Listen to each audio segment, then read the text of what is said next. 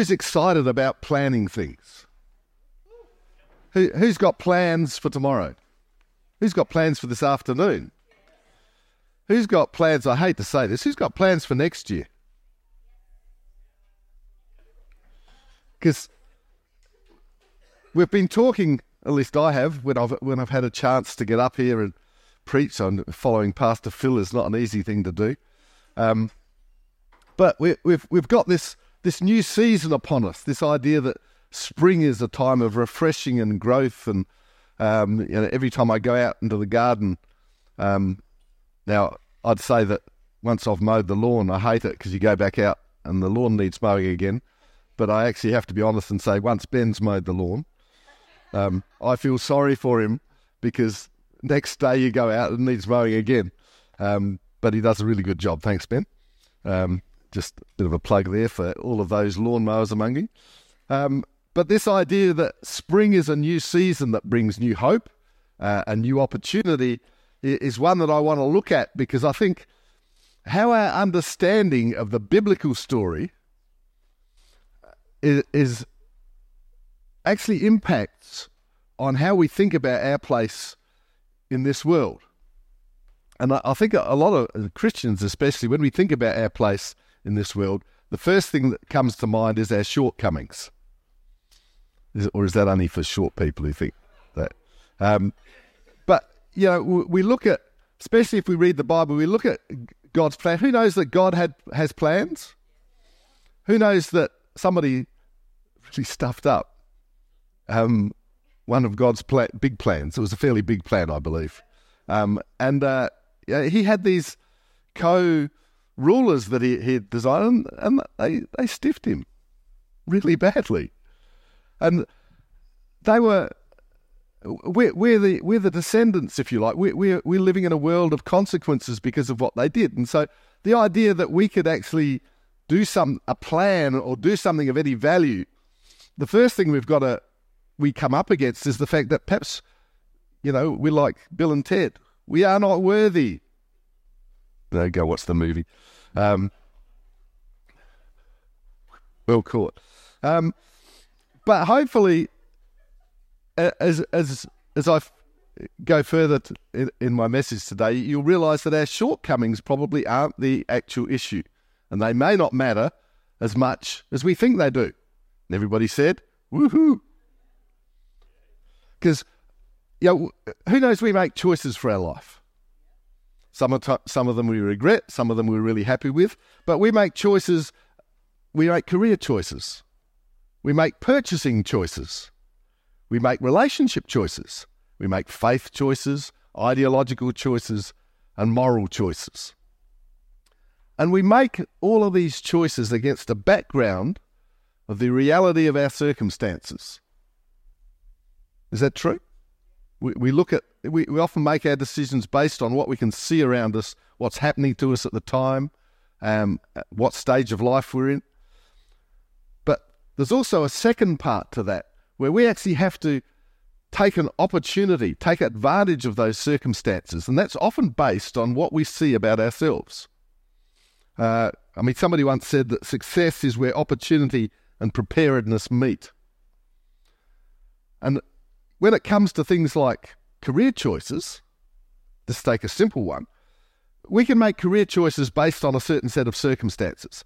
You might have an opportunity to go for a promotion that you want in your job.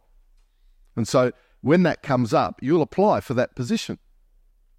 You may be, unfortunately, in a position where you hate your job. And so you're looking for another job. You wanted to work somewhere else where the people are nicer or the job description fits your skill set better. And so you're looking for the opportunity to get another job. You may have just a desire to travel. And so you're looking for something that would enable that. You may want to work in a foreign country. And so you're looking for circumstances which will enable you to do that. But circumstances alone don't guarantee success in those choices unless we have a belief in our own abilities which is matched by reality. In other words, if you want a career in a certain field, you need to have done some study. You need to have done some hard work. You perhaps need to have got some work experience. You need to have had some training. And when we do all of those things and we marry that with the idea of what our circumstances are taking us through, then we can have success in our career choices. And that seems fairly straightforward, doesn't it? Have people here made career choices? Are people at the moment making career choices? Because those are the ingredients that we need to bring about success in that area. Now, it's interesting, the last three choices I mentioned were faith, ideological and moral choices. And they're also choices that are made within a framework of circumstance. But the choices we make in those areas are often governed by our upbringing, our education, and our cultural and community connections. But I don't know whether you've noticed this, that's not actually good enough, or it's not enough for us to make good faith, ideological and moral choices, as evidenced by the poor choices we see people making, indeed Christian people making, in our communities and the wider world. Even the fact that a 2018 survey found that 20% of millennials in the USA are no longer sure that the earth is a sphere is clear evidence of a failure in rational choice making. The fact that there is a strong Christian contingent in that mix is also a worry. So to make good faith, ideological and moral choices, whatever circumstances we may face, requires us to be confident in us knowing our place in the world. Or to put it another way, we need to know how God sees us. We also need to know what God's plan is for us, and we need to know how to get on board with his plan. Because without these things, we're just meandering through life going with the current. So how does God see us? We know that from Genesis chapter 1, verse 27. It says, God created human beings in his own image. In the image of God, he created them, male and female. He created them.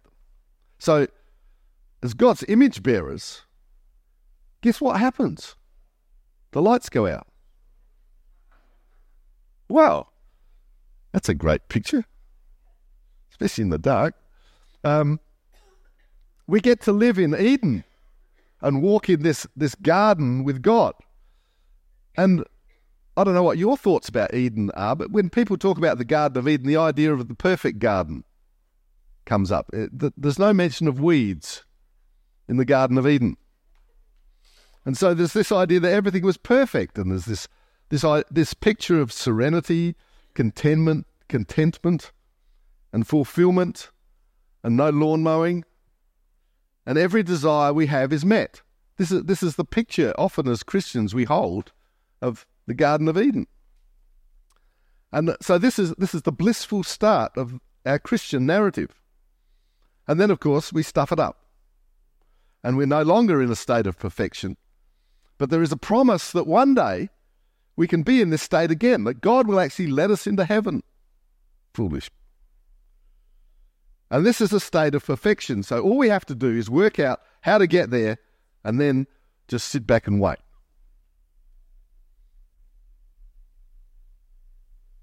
I'm not quite sure that that's the actual narrative. And I think to think like this is to misunderstand the purpose of Eden and to sell ourselves and God's plan short. Eden was not a place of completement and bliss and lollygagging around in the garden with God.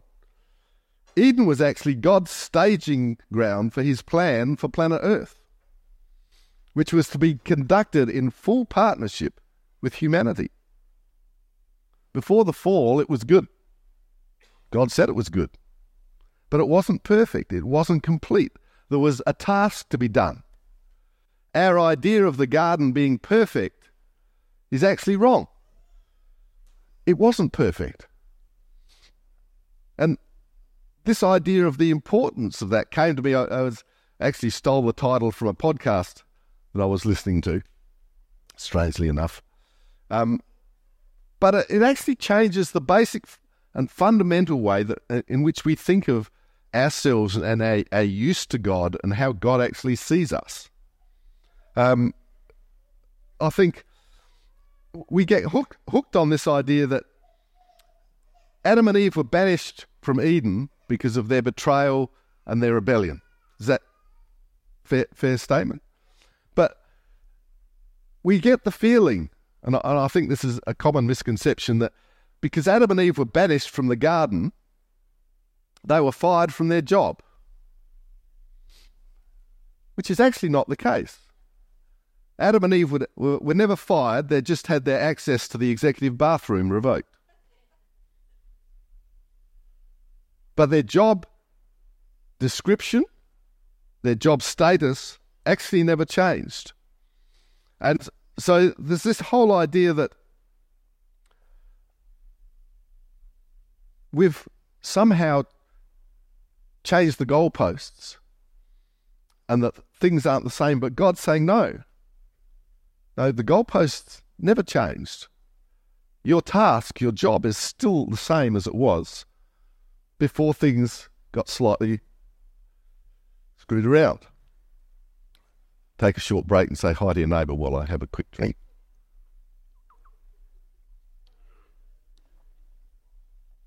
Okay, that's enough. So, the interesting thing is that if we look at the other end of the Bible, come on, who knows what book's at the other end? Revelation. Well done, you've read your Bibles, or at least the beginning and the end. If you look at the end of the Bible in Revelation 22, a lot of Eden imagery appears in those chapters. And it's interesting that although it's at the end of the Bible, it's not portrayed as the end. It's actually portrayed as a new beginning. And so the Garden of Eden was actually the beginning. It was a place it was a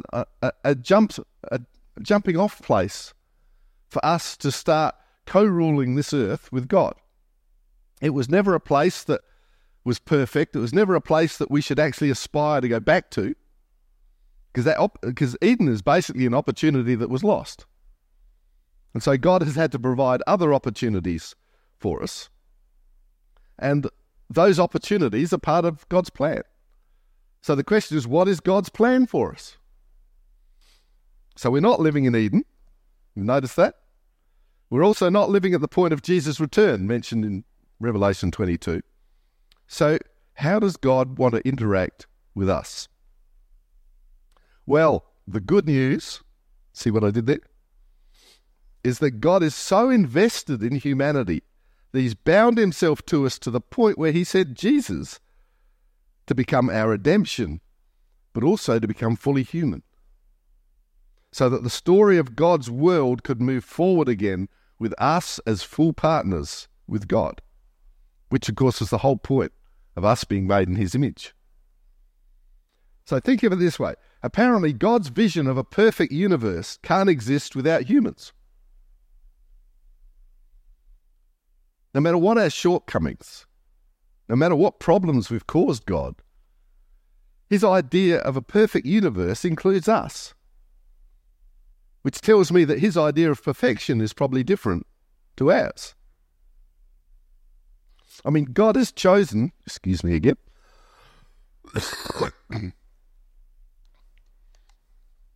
sometimes the aftermaths of having a week of sickness are worse than the actual sickness. Have you noticed that as wounds heal and scab up, they get itchy? And my throat's been raw for a week, and the trouble is it gets itchy, so I do apologise if I splutter and cough. I am told that by this stage, anything I cough over you is completely non-infectious, and you just have the blessings of my bodily fluids. And let's not go any further down that path.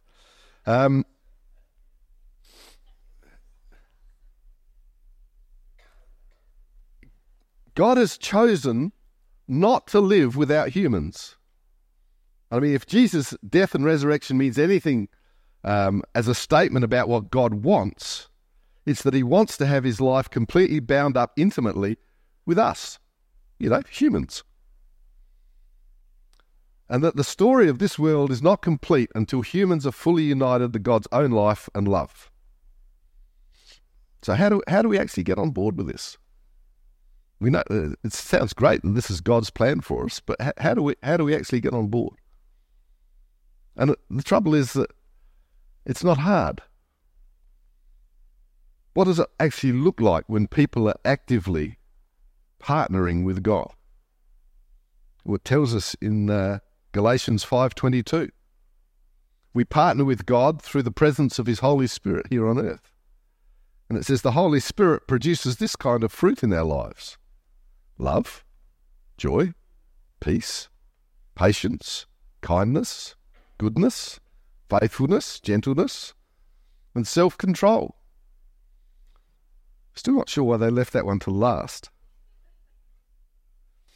It says there's no law against these things. So whatever plans, whatever hopes, whatever dreams that you are working towards right now, perhaps we need to look at how we're approaching the outworking of these things differently. Because we're not a sinful people trying to wrest the tatters of a once holy life from a spiritual adversary who has the upper hand. Stop trying to get back to the garden.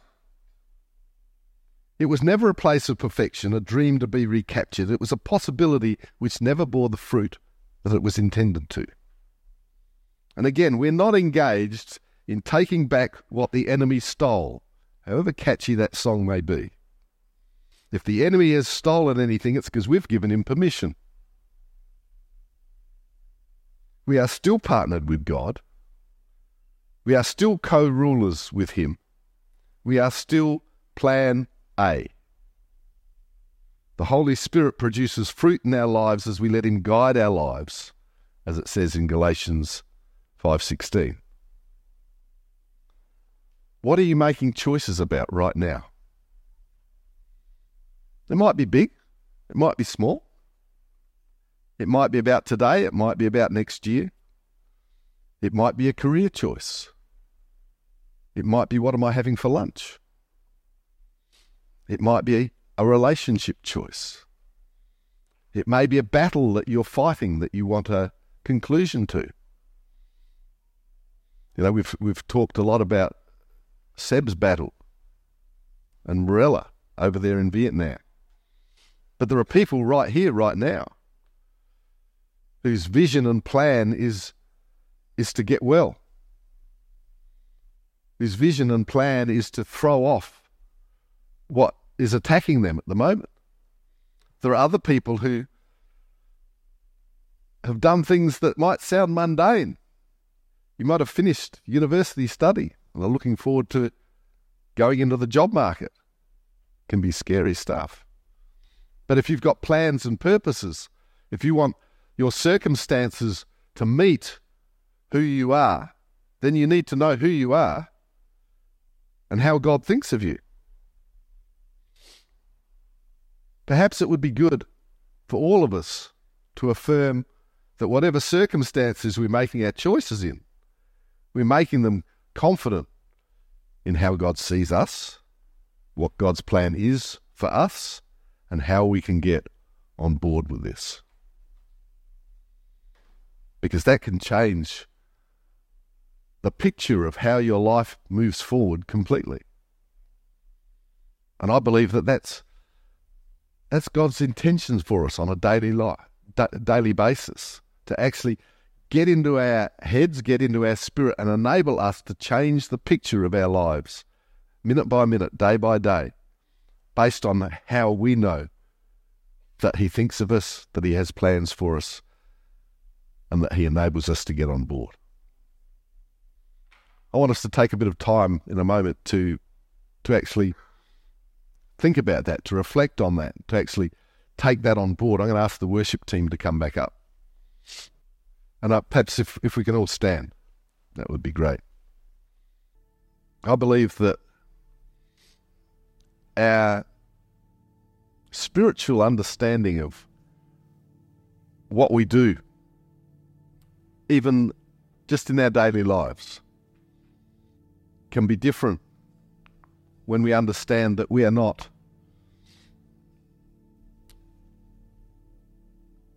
victims in anything that life throws at us.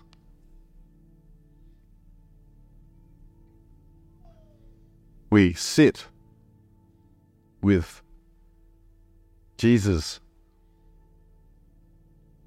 as our Lord and Saviour, but also as a fellow child of God.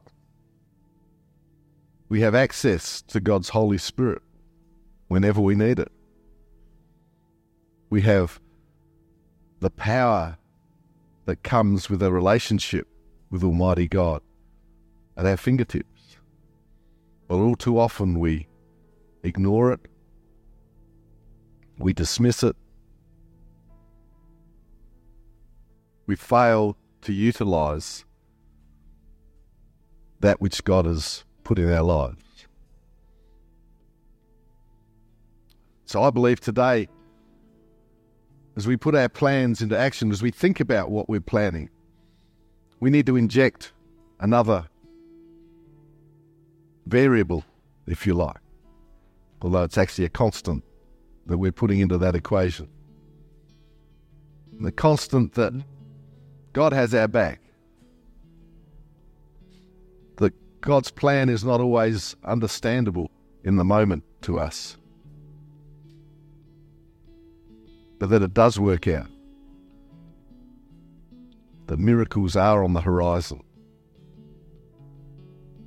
That if we don't give up, become weary about doing what He's asked of us, we will reap a harvest.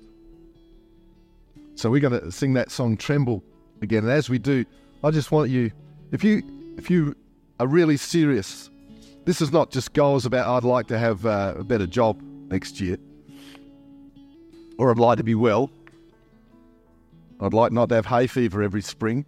Not just vague hopes. And if you're actually planning, you have a plan in place to do something. You are going to be seriously praying about your illness. You are seriously going to be studying for this job. You are seriously planning and praying for circumstances in your life to change. I want you to start to come out and fill the altar. And as they sing this song, we're going to stand here in the presence of God and just let His Spirit fill us. And at the end, I think we're just going to pray. Just cement that in our lives as we leave today. So, thanks guys if you sing it. Just, if you feel to, just move forward and fill this altar.